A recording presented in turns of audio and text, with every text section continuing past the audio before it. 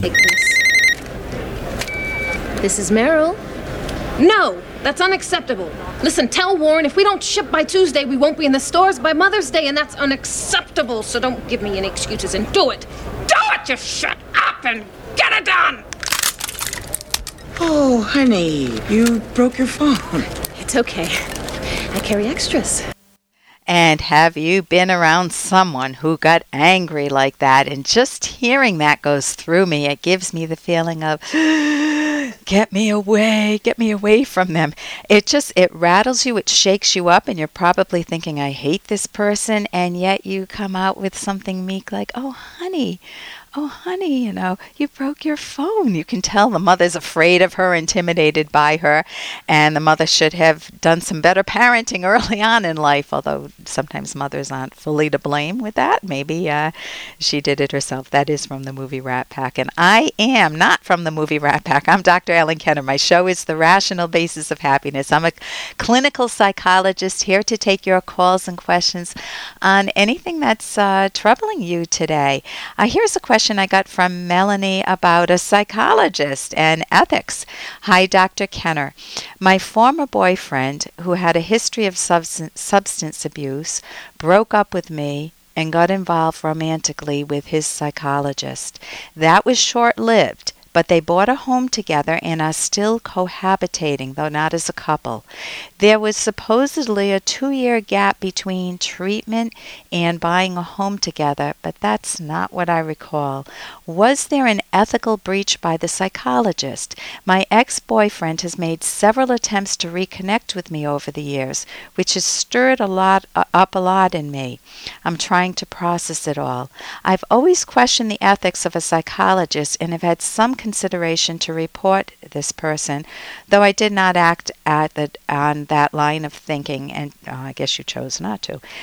Could use some feedback from a professional. Melanie, boy, I've got a raised eyebrow on that one, but again, I can't make a snap judgment over the radio because I don't know the full picture and I haven't talked with the psychologist or the boyfriend. So let me give you the ethical principles of psychologists and their code of conduct. And this is from 2010. And you can look this up online. This is available to anyone. But before I address that, it is your life, Melanie. If this boyfriend did damage with you, let's pretend it wasn't a psychologist. Let's pretend that it was a teacher, not a teacher, but let's pretend that it was just another girlfriend. And they bought a home together and whatnot. Man, does it make any sense to reconnect with this person? You know, they're contacting you again.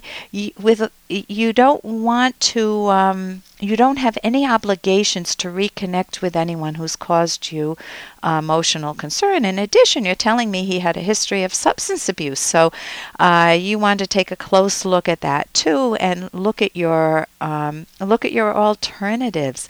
It is your life. You don't have a duty to reconnect, and you look at whatever benefit is in it for you to reconnect, if at all, and whether it's better to move on with your life. So the question is, what is best for me in my life now? Now we're going back several years. What you're talking about with your boyfriend and the psychologist are called dual relationships. It's boundary issues. And there's always been this running debate. Should you completely avoid dual relationships?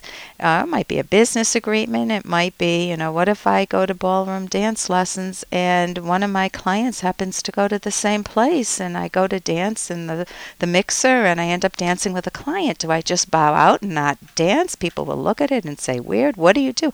I haven't had that situation, but, that's a feasible problem. How do you deal with it if you live in a small community? So dating, bartering, entering into a business arrangement, you attend a funeral of a client's loved one, are they always wrong? Well, one school says don't be dogmatic. Look at the situation and determine it contextually. You need to have all of the data. Another says, don't break any boundaries, especially the sexual ones. So now I'm going, the reasons that we do this are, number one, that you try not to break those boundaries, unless there are very extenuating circumstances. Maybe someone's in hospice and you go over and above to help them out, a client or something. And but the reason you don't do it is that you want therapy to work. It isn't about you and the client in a romantic relationship. It's about the client getting on with their life, learning new skills. The second thing is that you want to protect the client. You're getting so much information. There are what they call power differentials. You're the one with all the knowledge who's trying to help them, right? And I mean, they have knowledge too about themselves, but you're being a good guide to them. And you also want to protect yourself from liability if you're a therapist. Now, having said that, I know of some cases where it's worked out. I had a teacher in college. I won't mention the college I went to, but I had a teacher there who married one of her students, and she said that there were problems. I mean, she openly acknowledged it in classes with us. I don't know why she did that, but she did. And but sometimes it can work out okay. So here are the ethical principles so that you can have them firsthand. Number one, sexual intimacies with current therapy clients or patients. Psychologists do not engage in sexual intimacies with current clients and patients. Then sexual intimacies with former therapy clients and patients. And it says psychologists do not engage in sexual intimacies with a former client or patient for at least 2 years after cessation or termination of therapy. They do not engage in sexual intimacies with former clients or patients even after a 2-year interval, except in the most unusual circumstances. Psychologists who engage in such activity after 2 years following cessation or termination of therapy and of having no sexual contact with the former client bear the burden of demonstrating that there's been no exploitation in light of all the relevant factors, including the amount of time that has passed since therapy ended, the nature, duration, and intensity of therapy, the circumstances of termination, the client-patient's personal history, the client-patient's current mental status, and the likelihood of adverse impact on the client or patient, and any statement or actions made by the therapist during the course of therapy suggesting or inviting the possibility of post-termination sexual or romantic relationship with the client-patient. So there you have it. Those are the those are the ethical, that's the code of conduct, the ethical principles of psychologists. So hope that helps you out. Here's a quick question. Hi, Dr. Kenner. Why does it hurt so much when you've been rejected by someone you're romantically involved with? And I think it's a great question. So many of us have gone through the pain of being rejected. I know I did in college, and I went to therapy, and they gave me one Valium. That's what they did in those days. So they didn't teach me thinking skills. So why does it hurt so much, and what can you do?